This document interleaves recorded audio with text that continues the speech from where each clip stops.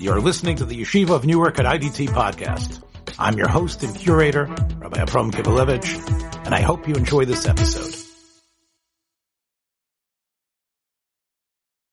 This is Tshuvos and Poskim, and although the starting point seems to be unusual today, we are steeped totally and completely in the words of the great Poskei Halacha as they are found in Shulchan Oruch. And there's really no better person, I think, to give this year than someone who has sort of perfected the ability to bring out from these, let's put it, I guess, what would you call them? Fairy tales or stories, fables that go back hundreds, maybe even thousands of years, and to bring out these things that are so much part of our consciousness. Whether you've been raised in Europe or in the United States, you've heard versions of the story. And Dayan Gershon Eliezer Schaffel, the Dayan of the Business Halacha Institute, Dayan for the Chicago Mishnah, and the Rov of the Young Israel of Skokie, has sort of made I wouldn't say a career, but he's definitely blazed a path in this. A number of wonderful shiurim that you can find online about these stories that, hey, let's look at it with halachic eyes and being able to mine them for great nuggets of das. It's made mention to, it's something that I've been doing in shul for about, I think I have 10 stories, at least, of the fairy tales which we have analyzed from a halachic perspective. Throughout the year, it's one of the more popular shiurim which I give, Tshuvos night. So Tshuvos night, I don't get to record it, so it's especially special to be able to give it in a time where it can be recorded, and that way it can be shared with people who can't make it to Young Israel of Skokie on the Tshuvos night. It's too far of a walk from the East Coast. Well, lived in a certain village, a little country girl, the prettiest creature who was ever seen. Her mother was excessively fond of her, and her grandmother doted on her still more. The good woman had a little Red Riding Hood made for her. It suited the girl so extremely well that everybody called her Little Red Riding Hood. So the first topic that I have over here is the notion of being described as such a pretty little girl. And this is something which is actually, it's not foreign. We may think that it's a foreign concept for Chazal to go ahead and be focused on a person's beauty, but the first source that you have over here is there's a Gemara in Sota on Yudam and Aleph where it says Tanar Bana Chamisha Nivru Main Dugma Shamala, that there are 5 people who had traits about them, physical traits about them, which not only set them apart, but actually resembled what we would imagine God would look like in the event that he possessed those traits. But what's interesting is, and this is something which ends up not being so much a part of the story, although it certainly could have been, but the Gemara says, V'kulam laku behen. Those things which defined them, which were most godlike about them, that ended up being their downfall. They all ended up tripping or failing in that area. Shimshon b'kocho, Shimon as far as his strength, Shaul b'tzavaro, Shaul as far as his neck, meaning his stature, the way he comported himself, Avshalom b'sara, Avshalom with his hair, Tzidkiya be'enav, Tzidkiya has something special about his eyes, Asa b'raglav, and Asa with regards to his feet. So having a trait which sets you above everybody else, although in many ways it may be considered to be a maila, but it's a maila like with everything else. Any bracha that a person has, they have to attend to it properly, because if they abuse it or if they misuse it, that dominant trait which they have can end up being their downfall. And more specifically with regards to beauty, the Gemara Megillah says, Tanar Banan, Arba Nashim Yafios Hayu Ba'olam. So Chazal focus very specifically on beauty. And they say that there are 4 outstandingly beautiful women that existed over the course of history: Sarah, Rachav, Abigail, and Esther. So those are the 4 which Chazal identify. And then the Gemara says, we are in the Gemara Megillah there, Ulaman Damar Esther Yurak Rokes Haisa. According to the opinion, it says that Esther had a green complexion, which is not particularly appealing for most people. Maybe Martians, yes, but for humans, so it's not something which is particularly appealing. So Mapik Esther Uma'ayil Vashti. So we take out Esther and we put Vashti in place. So Vashti may have been, she's the 5th, but with an asterisk next to her name, whether or not she qualifies as the 4 most beautiful or she just barely missed the cut. And the other sources, Tosos right over there, is trouble that why didn't Chazal consider Chava to be one of the most beautiful people who ever existed? You would imagine HaKadosh Baruch Hu's creation itself should certainly be beautiful.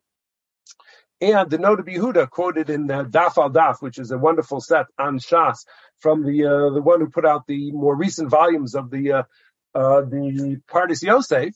So his work on Shas. So he quotes the Noda B'Yehuda, who asks just generally, why are Chazal telling this to us? What are Chazal trying to teach us by identifying these four most beautiful women?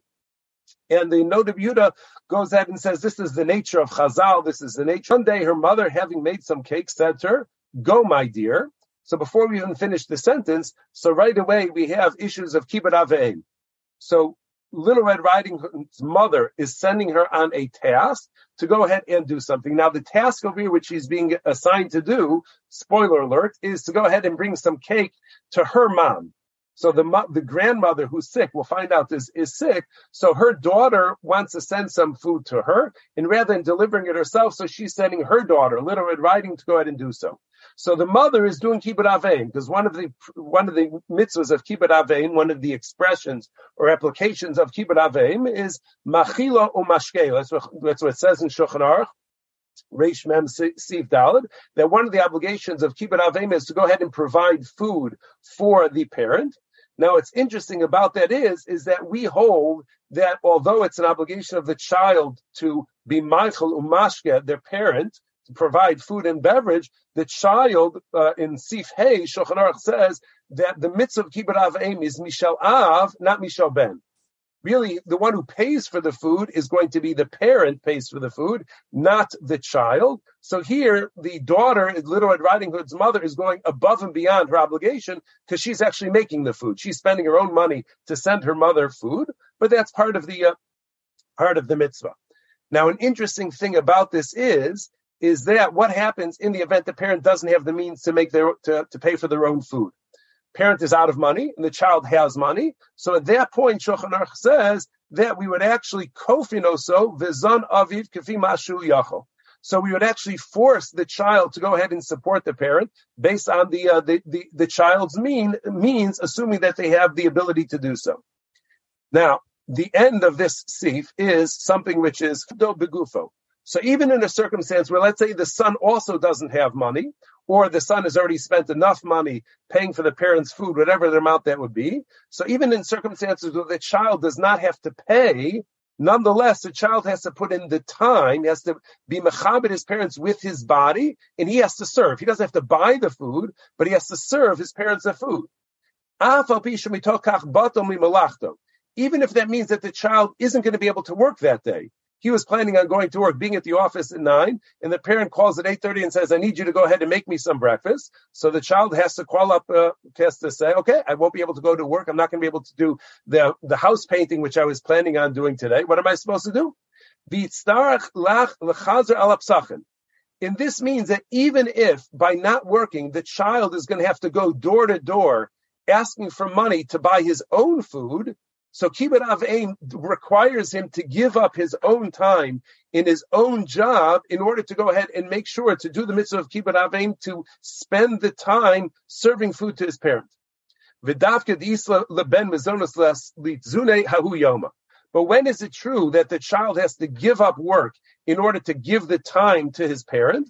That's only in the event that there's food in the cupboard today, so the child has food to be able to eat today. So as long as he'll be able to eat today, and he's just worried about tomorrow and the next day and the next day, so then the mitzvah of kibbud aveim is going to trump that and say, no, go spend the time feeding your parents, even though it means you're not going to earn money today to provide you for food tomorrow and the next day. Avali leisle. But in the event the child doesn't have, his cupboard is bare, to go to a different story. So in the event that his cupboard is bare and he doesn't even have any food today, then the child is not obligated to go ahead and skip work and beg for today's food. If it's a matter of the child's food today versus spending the time with the parent feeding them, then the child has the right to prioritize himself, and he could go to work in order to make money so that he'll be able to buy his own food today, even though that's going to come at the expense of spending time with his father or mother and feeding them. Now this seems like a very dramatic, it is a dramatic chiddush, but it seems like an even bigger and more dramatic chiddush when we think about the way most people live in the 20th century and the 21st century, because it would be very difficult for any employee to call his boss every day and say, so sorry, I can't make it into work this morning because I have to feed my parents. I can't make it into work this afternoon because I have to give them lunch, and going ahead and missing out work day after day. So it's not just a matter of the amount of time that you're going to miss and the wages you're going to miss out. At a certain point, your employer is going to fire you. And then you have no job, and then you have nothing. So what do you do when it's one thing to be self-employed and you go ahead and you skip out on jobs and you decide, okay, I won't sell shmatas today, and I'll go ahead and I'll take care of my parents, and I'll just miss out on that job. It's no consequence other than to me and my family, other than to me. But when I have an employer, so that's a different story. And here, the Rishon LeZion, in his commentary to Shulchan Oruch, he actually says that, Venira, it seems, the requirement to give up work, provided that you have food for today, even though you don't have any food for tomorrow. Here's the chiddush of the Rishon LeZion, it's only in the event that you're going to miss out on your own work. But to go ahead to take the food in your cupboard, to give it to your parent, so you don't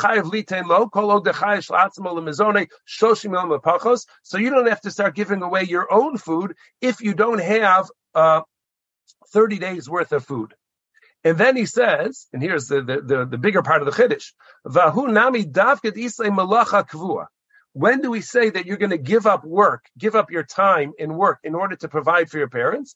That assumes that you have regular employment. You have a regular means by which you're going to be able to earn a living.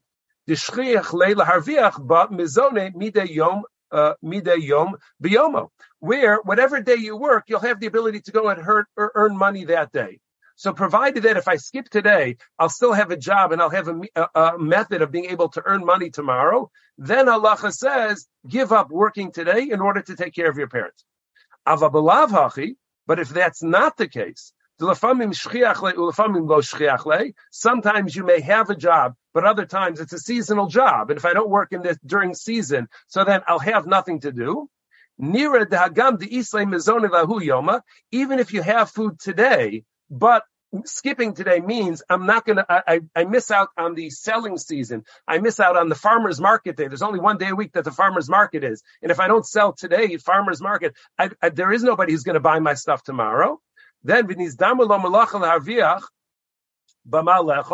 the opportunity presents itself to go ahead and work today to earn a large chunk of money. So then when I'm working for somebody else or something is seasonal and I need to do it when the opportunity presents itself, then I don't have to give up my time until I have 30 days worth of food, or let's say enough money in the bank to be able to buy food for 30 days, to be able to provide for myself for the next 30 days. But in the event that skipping work today means that I'm going to lose out on this opportunity to earn my monthly income, or I'll lose my job altogether, so that already, the Rishon LeZion says, then the halach of Shulchan Oruch that you have to not work in order to be able to spend that time with your parents, so that you would not have to do. Okay. Yeah, well, L'chorah, that's the basic instruction that we don't do mitzvahs to impoverish ourselves, right? The same, because if the aside of not having food for 30 days means you're an oni. In other words, you don't have to become an oni through the asiyas mitzvah of kibbutz. If you have food for 30 days, so you don't have the schus to take from the communal chest, so you're not an oni yet, right? But right. Right. So l'chayra, that's the yesod. What we have by all mitzvahs. You're mavazvahs, but you're not mavazvahs to the point that you become an ani through that. I think that's right. Good. So take this cake. See how your grandmother is doing. For here, she has been very ill. Take her a cake and a little pot of butter. Not necessarily the healthiest food to send to somebody who's ill, but this is going back a time, so that's what she did. So now there's a lot of discussion Chazal about the mitzvah of Bikur Cholim. So the Gemara in Sota tells us very clearly that this is Reb Chanina says, "My dechsiv." What does the pasuk mean when it says "Acharei Hashem Elokechem Telechu"? that you have to follow after God. It means, how is it possible to follow the Shechina? The pasuk says, God is a consuming fire, and you can't get too close. So what does it mean? Obviously, it's not meant literally to follow God. What it means is you're going to follow Hashem's behavior. Just like HaKadosh Baruch Hu provides clothing for the naked, like we find at the beginning of the Torah. So too, you should also go ahead and provide clothing for those in need. HaKadosh Baruch Hu Bikr Cholim. HaKadosh Baruch Hu does the mitzvah Bikr Cholim when he visited Avram Avinu. Afatah Bikr Cholim. So you also should do the same. And then the Chazal cite other examples. So now, also from the Daf al Daf, so he quotes from a sefer called Mirafs. He wonders, how could the Rambam, the famous Rambam in Hilchos Avel, where he goes out and says that the mitzvahs of like Bikr Cholim and whatnot are midrabanan, where it's a mitzvah asay shall divreihem, levakar cholim lenachem aveim lehotzi ames lehachnis kala, where he says it's a drabanan. How could the Rambam say that it's a drabanan? V'lo mitzvos elu nilmados min hakasav acharesh shemal kechem telechu. The Gemara says in Sota, seemingly very explicitly, that the mitzvah Bikr Cholim is a daraisa. That's part of following Hashem's ways. And so he writes that mitzvah Bikr Cholim yesh bashnei into it. Ha'echad, one element of Bikr Cholim is shayidei habikr miskarev ha'adam el hachola. The visitor creates a bond or a connection with the person who is ill, the person who's sick. Margish bitzaro, you have to be empathic and you have to feel that person's tsar. Umisar levakesh alav rachamim, and you become inspired to want to daven on their behalf. Ulahavi alav refuah, to bring healing towards them. That's one element, one component, one facet of the mitzvah Bikr Cholim. And then Hasheni, the second element is who livdok imacholet tzarach eze shehu davar v'lidok lo l'chol tzarachav. And this is a much more, I wouldn't say mundane, but a much more practical element of the mitzvah. And that is when a person is sick, they don't do laundry, they don't wash dishes, they don't go shopping. There's lots of technical things which happen in their home which need to be addressed. And when a person is healthy, they can address them themselves. When a person is ill, these things are often overlooked and they're unattended to. So a major component of Bikr Cholim is just to take care of those practical things. So now, once we identify that there's two different components to connect with the chola so that you'll be inspired to daven for them, and then the second part is just looking around to see what's needed. So he says, so we can now explain that the Rambam is talking about one element of the mitzvah, and Chazal we're talking about another element.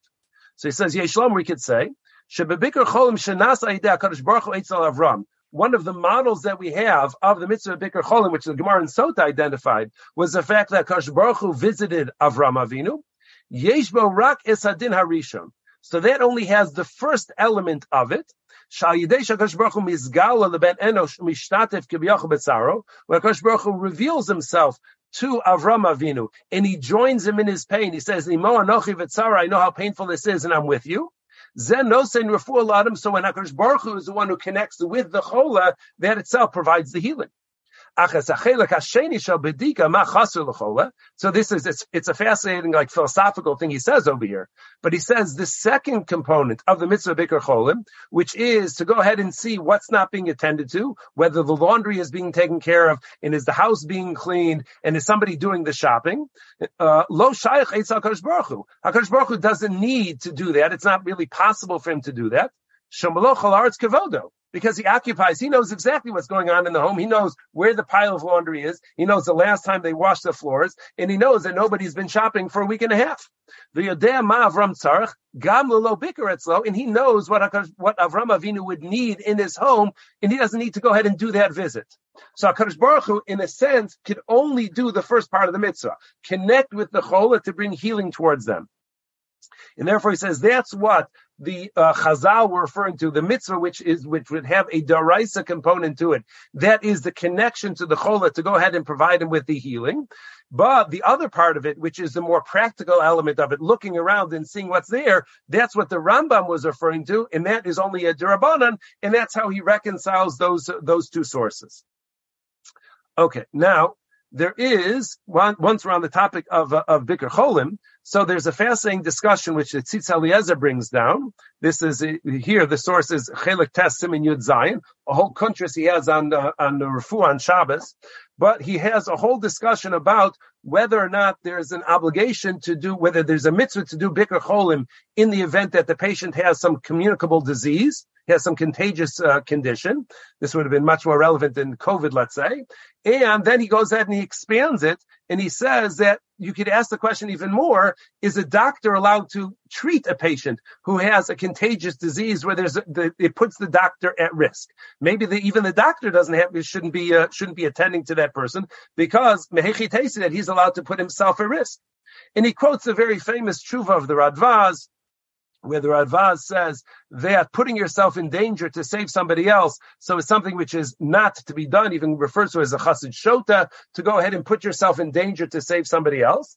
So it seems to be based on the Radvaz, you would not do Bikur Cholim in a circumstance where the person has a contagious disease and you could get sick, and maybe even the doctor would not be allowed to treat because the doctor is not allowed to be a chassid shota either. Then he goes ahead and he quotes the Tshuvos Ramah. The Tshuva Ramah is really coming from a Choshen Mishpat perspective. Here's our Choshen Mishpat. The Choshen Mishpat perspective is that you have a masker and a socher. The masker agrees to go ahead and lease out an apartment. It's a 2-flat. So the masker lives on the bottom floor. The socher, the tenant, is going to live on the upper floor. They sign a contract, they sign a lease, and they're all ready to go. And then on move-in day, the socher says, I'm sorry, we're not going to be moving in today. Just wanted to let you know, we'll be moving in probably tomorrow. My wife is at the doctor. They think she has some contagious condition. The masker says, whoa. I agreed to rent you this apartment. We signed a lease and all that, but not if she has some sort of contagious condition. I don't want somebody with a contagious condition moving into my home. No way, no how. I'm canceling the lease. And it came to the Ramah for a din Torah. Does the masker have the right to cancel the lease in the event that the tenant who's about to move in has a contagious disease or not? In the Ramah, amazing thing he writes, but he says, Ki mashehu omer shucholim isdabek. He says that which the masker is claiming, I can't let you move into my apartment. You have a contagious disease. We're all going to get sick and we could all die. Chas v'shalom. Says the Ramah, it's amazing. He says, kulo hevel. He says it's meaningless. Umisha libo nokfa omer kain. And only a person who doesn't really have bitachon HaKadosh Baruch Hu, somebody whose heart bothers them and suffers from anxiety, only such a person would be concerned about that. Why? They have a contagious disease. What do you mean? Says Ramah, Ki Hashem Yis'ala Hu HaMochetz VaHaRofen. Because the HaKadosh Baruch Hu is the one who decides who gets sick and who gets healed. And in the event that we have to follow the masker's opinion, that because the person has a contagious disease, I could undo I could renege on the lease and it's not binding because it's so dangerous. Says the Ramah argues this exact point. B'tlo kol dinei Bikur Cholim. So the whole mitzvah of Bikur Cholim is now out the window. We don't find in Chazal and in the Poskim anybody drawing a distinction when it comes to their presentation of the mitzvah of Bikur Cholim, that there should be any sort of distinction between somebody who's a cholim with a contagious disease or not. Nobody makes that distinction. Chutz mil'inyan bali rasan. There's one condition which Chazal go ahead and say, where they say you're not allowed to sit even in his shadow because you may, it's contagious enough that you may get it. But in general, Poskim say, we have bitachon. HaKadosh Baruch Hu is going to decide who's sick and who's not, and say, the person has a contagious disease, and therefore I want to back out of my lease agreement. So the Ramah is having nothing about that whatsoever. What about the Radvaz? So the Tzitz Eliezer explains, and he says, when the Radvaz says that putting yourself in danger to save somebody else, you're a chassid shota, it's a very specific thing that the Radvaz is talking about. Al kegon liכנס לידי ספק סכנה מוחשית. I don't know how to pronounce the word exactly, but he says where you have a tangible danger which the person is facing, kikitzitzas aver. Like they say to you, let us cut off your limb in order to save your friend. So cutting off a limb, that's a real thing which is taking place. Losing a limb, so there's a huge risk for infection, and people die from that all the time. Losing a limb, you could put the entire body in danger. or to put yourself in danger by going into a war zone or diving into a river or an ocean to save somebody. So you're putting yourself into tangible danger. That, the Radva says, to put yourself in real danger, real tangible physical danger, in order to save somebody else. So that's when we say that you're a chassid shota. Sheyotze shenichnas bofen TV l'shebet o l'chesed shabali bechira o balei biyada etan. Okay. So he says that is something which is going to be very dangerous, because who knows whether or not you're going to have the necessary zchus to be able to emerge healthy and intact when you go ahead and you put yourself in that tangible danger, and you need sheyirachmu alav min hashamayim sheyinatzu b'hem. And the only way to survive that is HaKadosh Baruch Hu is going to have to have an abundance of compassion towards you in order for you to emerge. So when there's a tangible danger that you face, that's when we say, no way, no how, you don't put yourself in danger to try and put yourself in suffix sakanos afashos in order to save somebody else.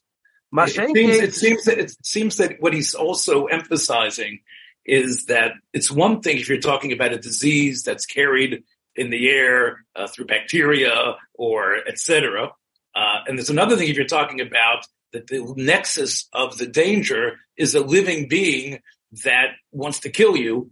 And therefore, as he says, for a Kadosh Baruch Hu to somehow take the teeth out of that wolf, or to somehow, make the guy's slashing scimitar land in a different spot, that's already something that you can't necessarily depend on and say, God will take care of me. Because the Bali Bechira or the Balchai, which is Be'etzem, right? So it's sort of, again, I think probably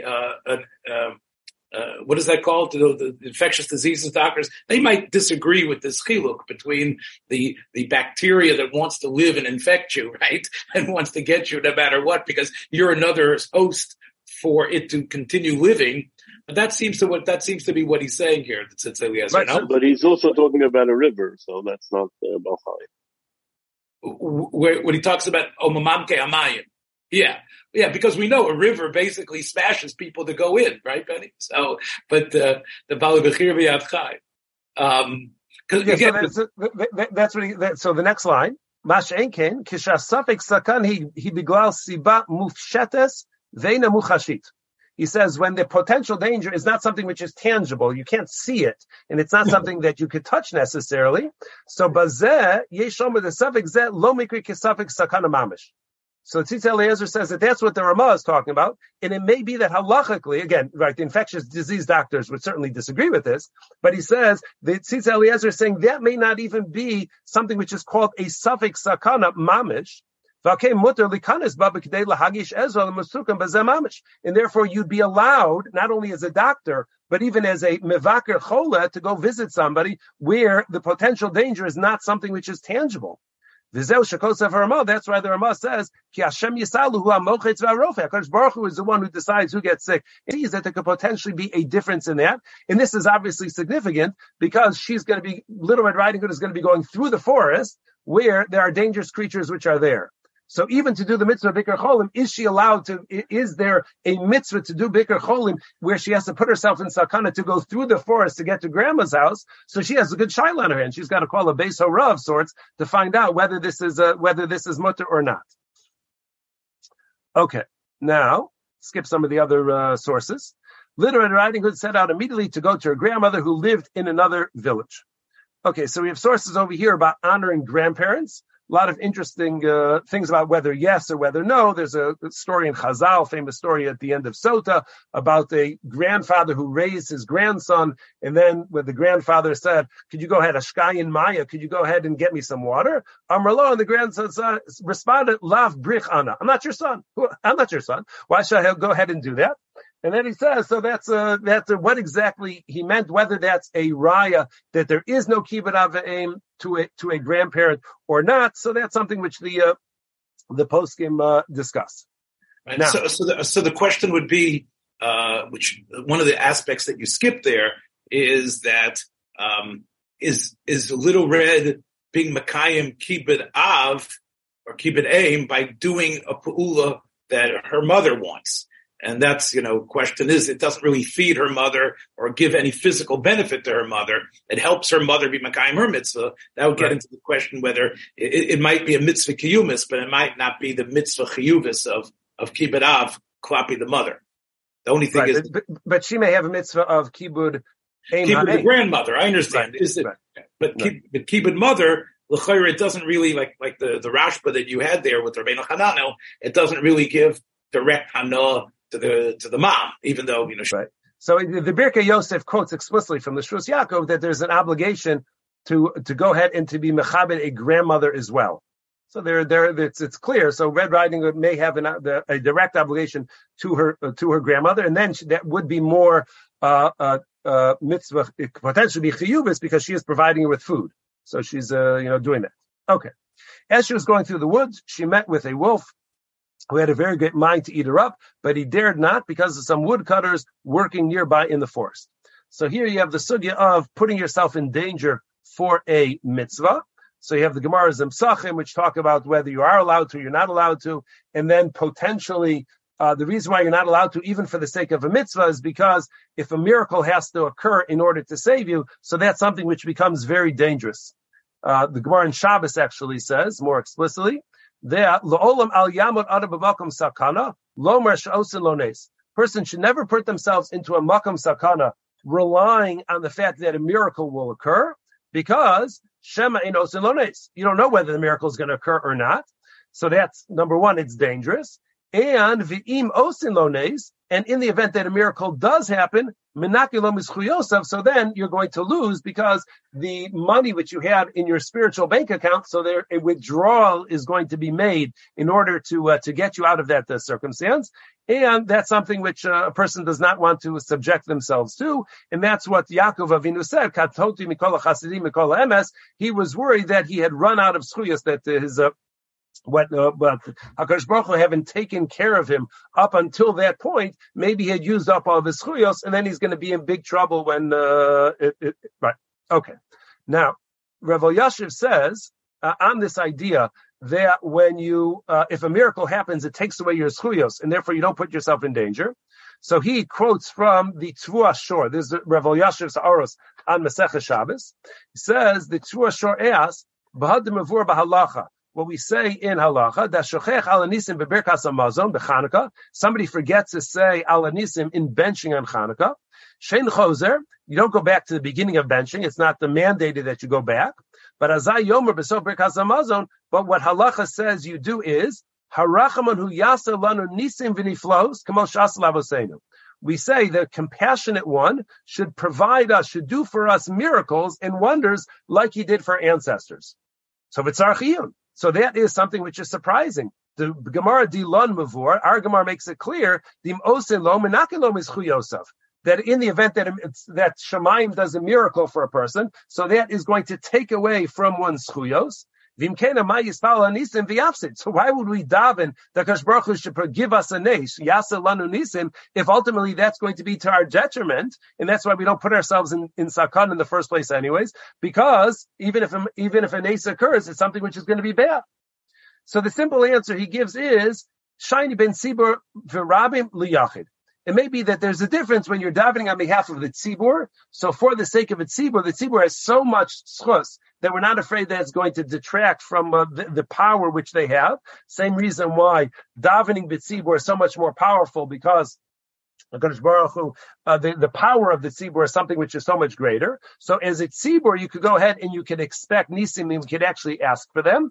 And the Gemara, which says that you should not put yourself in danger, because even if a nes occurs, it's going to be menakilom is chuyosav. That's talking about you as an individual. That's something which one should not do. Okay. Now, Rabbi Shafi seems to stress a little bit of the connection. A little bit different, I think, is that it's not that there's so much schuyos that you can't be menaked. It's that whenever a nes happens to a tzibur, it becomes a kiddush shema yisbarach. It becomes, look how much God loves Klal Yisrael. Look how much, and people in the Welt will say, oh, you see, there's a God who cares for humanity, who cares for the world. Somehow, if it's your own individualness, it just becomes a story that you write up in Reader's Digest. But if it becomes the story of the tzibur, then it adds chuyas, right? We become the nation. That's what he says here, right? The aim is if you look, the whoever the magia is, he says v'yesh ladas, yesh lavar, yesh whatever. Ima yachid yefarsim nesha shenasa lo b'makom haroi ukeshemei vitoda. Nah, he's wrong. Sometimes something happens to Klal Yisrael. Now, how many people does it mean to take Klal Yisrael at Tzibur? It generates, God loves these people. The Rabbeinu Shalom Shem is miyuchad in the bell. Anyway, weiter. Then there's the issue of saying Tfilas HaDerech. So in Tfilas HaDerech, we'll just speak outside that Tfilas HaDerech is something which you do even when you're on your way to a Dvar Mitzvah, even though Shluchei Mitzvah ain't a Nizakin, but nonetheless, the Poskim speak out that you would say Tfilas HaDerech anyways, even if you're going for the sake of Pikuach Nefesh, you would go ahead and you would do it. And then the other thing is that even if a person's on their way, it makes sense after you think about it, but even if a person has to travel on Shabbos, where you're not supposed to be traveling on Shabbos, you get in a car on Shabbos because you need to go somewhere for Pikuach Nefesh. So in that case as well, you would say Tfilas HaDerech, and it's not considered to be a violation of Bakasha Tzracha B'Shabbos, because this is what's considered to be one of the ways that we get out of the restriction against asking for personal things on Shabbos, is if that's the normal tofes of the bracha, that's the regular nusach of the bracha. So that is one way that we circumvent it, and they quote from the Tshuvos LeChachma. That's how we reconcile that. He eats up the grandmother, fixes up the house, and then he puts on her nightgown and her nightcap and climbs into bed. And she comes knocking on the door, and he says in the best woman's voice that he could come up with, "Who's there?" "Your grandchild, Little Red Riding Hood," replied the wolf, counterfeiting her voice, "who has brought you a cake and a little pot of butter sent you by his mother." So this now brings up a very interesting halachic thing, which is what's called Tvias Ayin Dekala, identifying a person by their voice. And the sugya begins with this Gemara in Gittin, not too long ago for Daf Yomi people. The Mishnah says, "Hakol ksherin lahaviyas haget." Everybody can deliver a get. Chutz mecheres shota v'katan v'suma v'ovei kochavim. Certain exceptions. Cheres shota v'katan are usually exceptions to everything. Suma, a person who's blind, and a non-Jew. Okay, so the Gemara says, "Bishlam cheres shota v'katan zla b'nei dayaninu." The fact that the cheres shota v'katan can't do it, they don't have das, and without das, you can't be a shliach. Ove kochavim, the fact that a goy isn't allowed to be a shliach, nami d'la bar haterahu, because he has no shaychus to gittin v'kedushin and cannot serve as a shliach for something that has no shaychus to. But elasuma ma'lo. But what's the problem with the blind person? Why are we discriminating against a blind person being able to go ahead and deliver a get? What's the problem? Rav Sheshes says, being they can't visually identify who is giving him the get and who he's handing the get to, so lacking that visual recognition, so how do we know that he's actually taking it from the right person, he's giving it to the right person? You could do a lot of fraud if the person does not see who's giving it to him and who he's handing it to. Maski for Rav Yosef says of Sheshes, how could you possibly mean that? How is a blind person ever allowed to be intimate with his wife if he can't visually identify her? So then how does he know who she is? Maybe it's somebody else. And in general, how is any husband and wife allowed to be together at night when it's dark and all of the lights are out in the room? How do you know who's the other person in bed? How do you know? If you can't visualize. Rather, they know because they recognize the voice of the other person. So Tvias Eina Dekala is something which is considered to be a siman muvak. It's a way to positively identify a person, and that alleviates all our concerns that maybe this is another woman, maybe this is another man. So Chanami b'Tvias Eina Dekala. So by the same reason, the shliach should be able to deliver a get to a woman because he knows who gave him the get, because they'll say, "I want to hear your voice before you hand me the get." And then before he hands it to the woman, they'll say, "I want to hear your voice before I go ahead and I deliver the get to you." And what's the problem? This is a real halachic allowance. This is a real halachic principle of Tvias Eina Dekala. By the way, Rabbi Schaffel, just for our listeners' edification, both of these Amaroyim were blind. Yes. So it's gewaldig that Rav Sheshes and Rav Yosef, the two blind men, were discussing the chashivas of the sensory perceptions of people who didn't have their sight. But go ahead.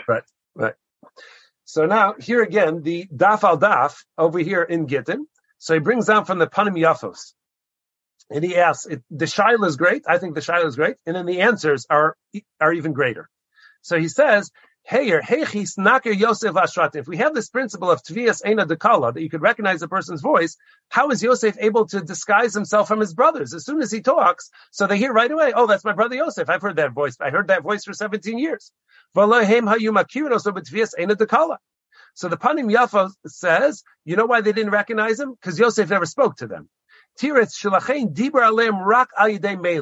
he said, "Ani Yosef Oda Bichai," all the communication between Yosef and the brothers was through an interpreter.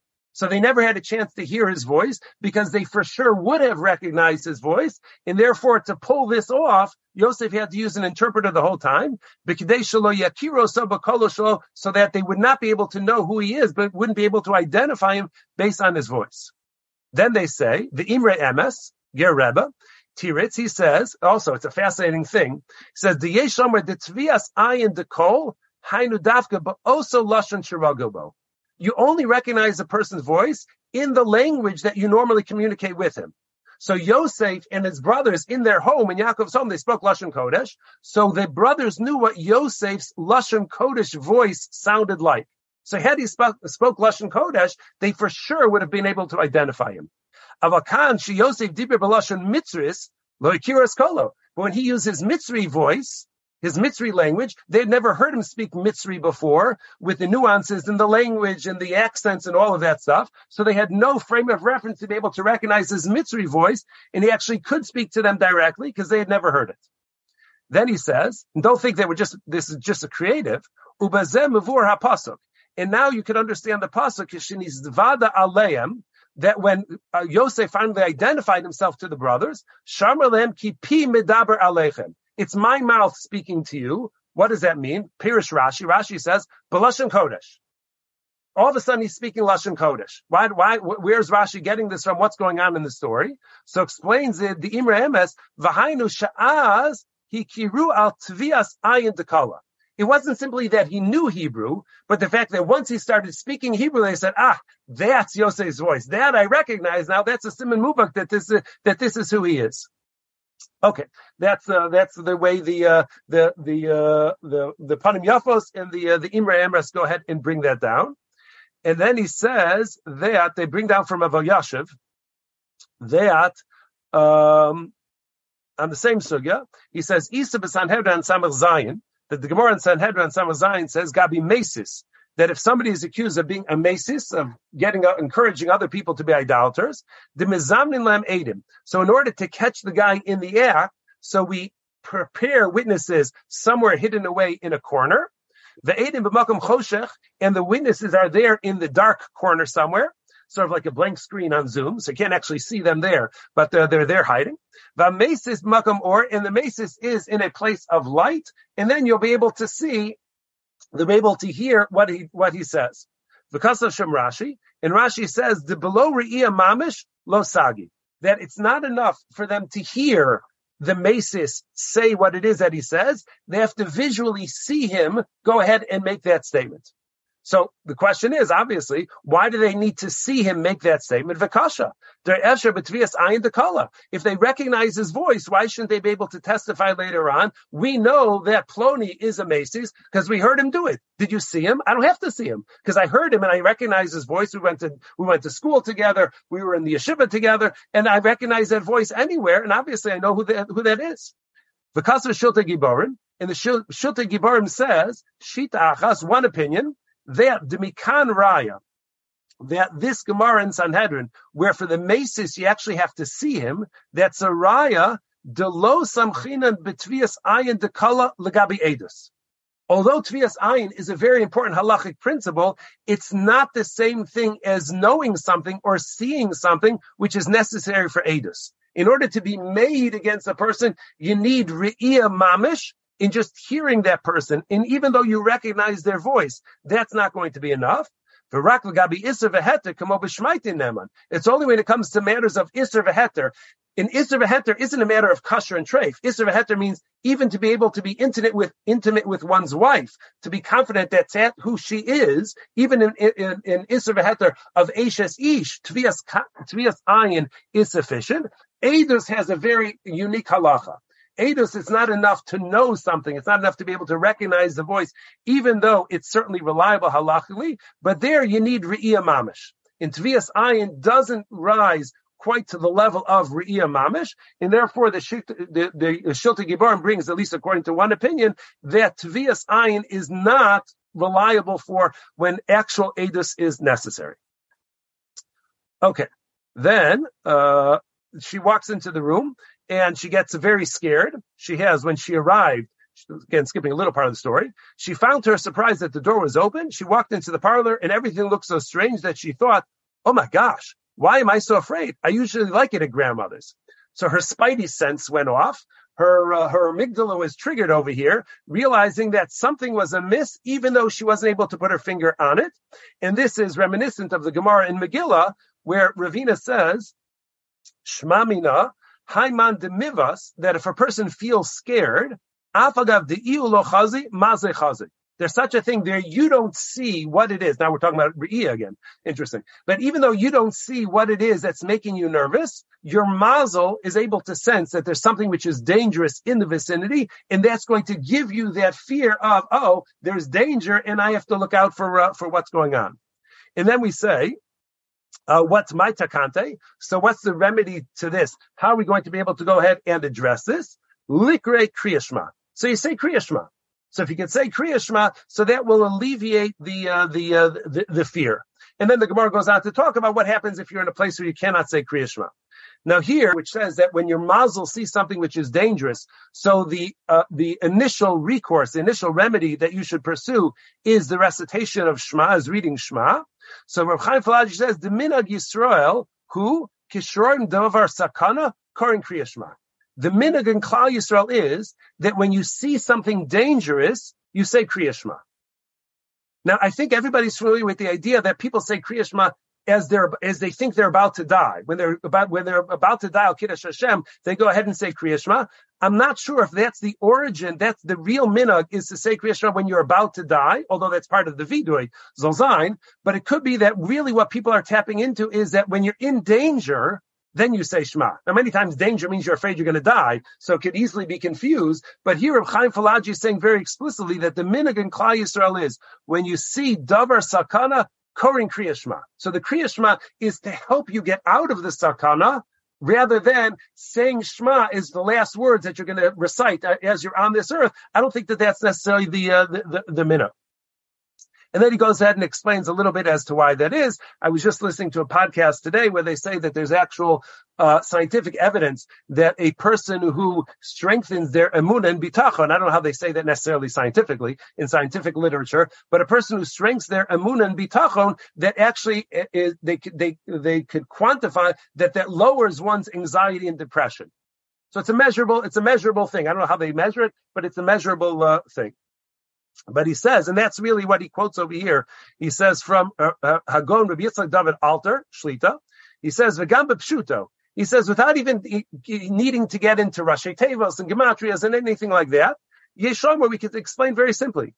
Kemisha mekabel atzmo malchus shamayim. Somebody who, in a moment of danger, in a moment of anxiety, they accept upon themselves the yoke of heaven sincerely. V'yodea, and they reinforce shahakol b'hanhagas Hashem Yisbarach, that everything ultimately comes from Hashem. Everything is in Hashem's hand. Veinod milvado, and there's nothing else other than Hakadosh Baruch Hu, and He's going to decide. Mamela batel etzlo hapachad mimazikin. Ushar kishufim v'tzaros. So the person is alleviated of the distress and alleviated of the fear which is associated with the circumstance in which they find themselves in, because they have the comfort knowing that whatever's going to be, this HaKadosh Baruch Hu is doing. He's the one who decides things, and I can be comfortable. And now he went ahead and he devoured Little Red Riding Hood. So he's got this, enormous sized belly with two people inside over there. And this huntsman comes in and he took a pair of scissors and cut open his belly. And here, the topic here is whether there's pikuach nefesh on the deceased. Somebody died in the hospital, and to go ahead and revive them. So to revive a person who's already coded, so is there some sort of mitzvah of pikuach nefesh or not?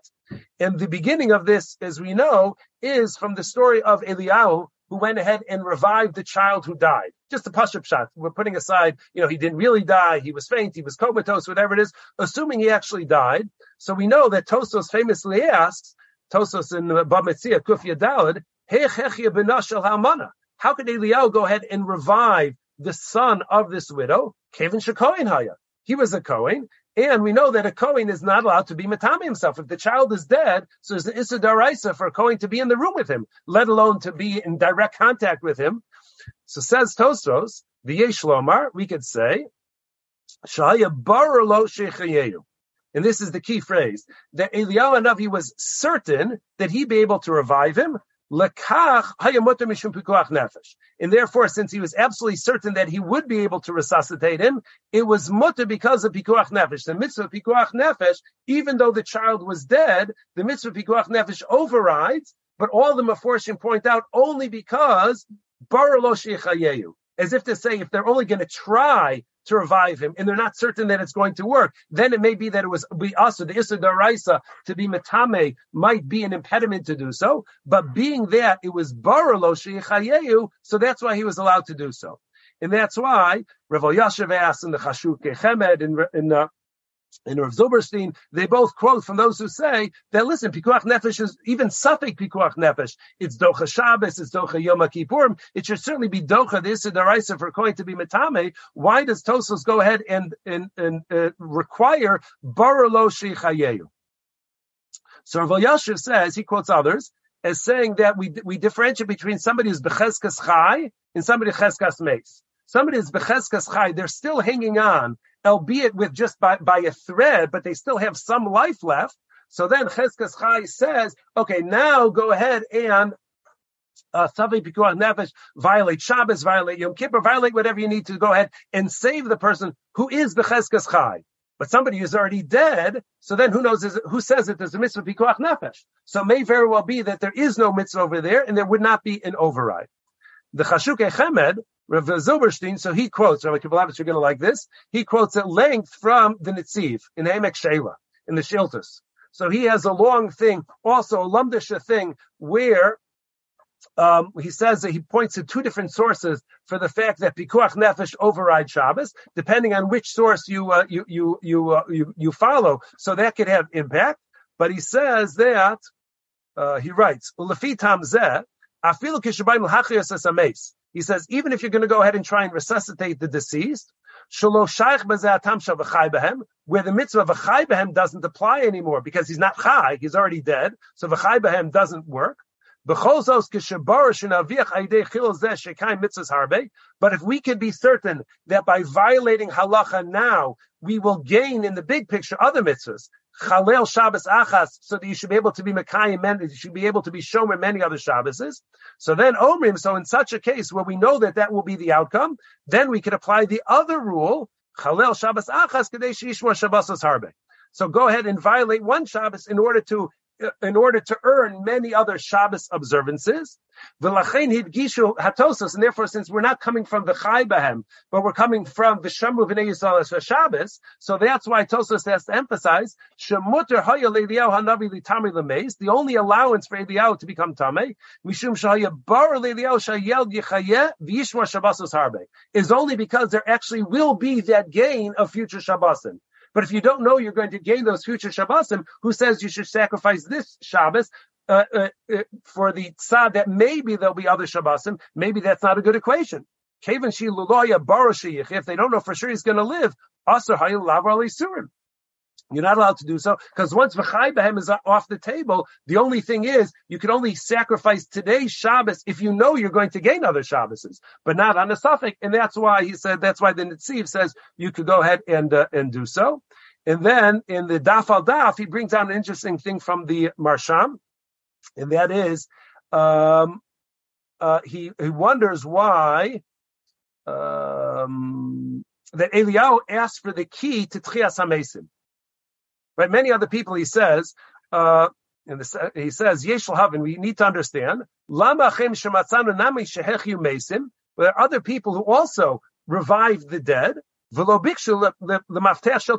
and we don't find that they asked HaKadosh Baruch Hu for the key to Tchias HaMesim. So why Eliyahu Navi decides he's going to ask for that key at this time? So he says, because he differentiates, this is based on the Marsham, where he differentiates between a real medical cure, a real medicinal approach, versus something which is skuli, something which is heebie-jeebie type of thing. So he says to go ahead to be mechalo Shabbos for a refuah segulit, to get a bracha from a Rebbe or something like that. You're not allowed to be mechal Shabbos in order to get a bracha from a Rebbe, because that's not something which is tried and tested refuah. But if you have something which is a definitive, it's been a tested medical approach, that you're allowed to go ahead and do. So Eliyahu Hanavi, since he needed to be mechalel, he needed to override the Issur Daraisa for him to come in contact with a corpse. He couldn't use a refuah seguli in order to do that, because that doesn't override Issurim. The only way he's able to override the Issur is if you have a real tried and tested method of Tchias HaMesim, and the maftech for Tchias HaMesim, that's not considered to be a refuah segulit, that's considered to be a real refuah. So everybody else, they weren't running into the problem of kahuna, so they could go ahead and they could do it in a skuli fashion, but Eliyahu Hanavi was not able to do that. Okay, and run off into the woods by myself if mother tells me not to. So here she was taking a neder of sorts, potentially taking a neder of sorts, and whether or not although Chazal are generally opposed to taking nedarim, there is this idea of in Yeridea, Reish Gimel Sif Hey, it says Be'es Tzara Mutter Lindor, that if a person takes a vow in a time of tzara, so that's something that's an acceptable circumstance to take a vow. And then there's sources about what exactly that means. Is it a neder because I want to be saved from my tzara, or is it a neder which is taken after the tzara that I'll make sure never to put myself into that again? And this is something which the Poskim discuss with this Rama over there in Reish Chav Ches Sif Mem Hey, what exactly the parameters of taking a vow in response to a tzara happens to be. But that's that is the end of the general, all the topics. Not that we saw all of them in depth, but those are the topics which we identified for the story for this year. Thanks for joining us for another episode from the Yeshiva of Newark at IDT Podcast. Be sure to subscribe on your favorite podcast app so you don't miss a single episode.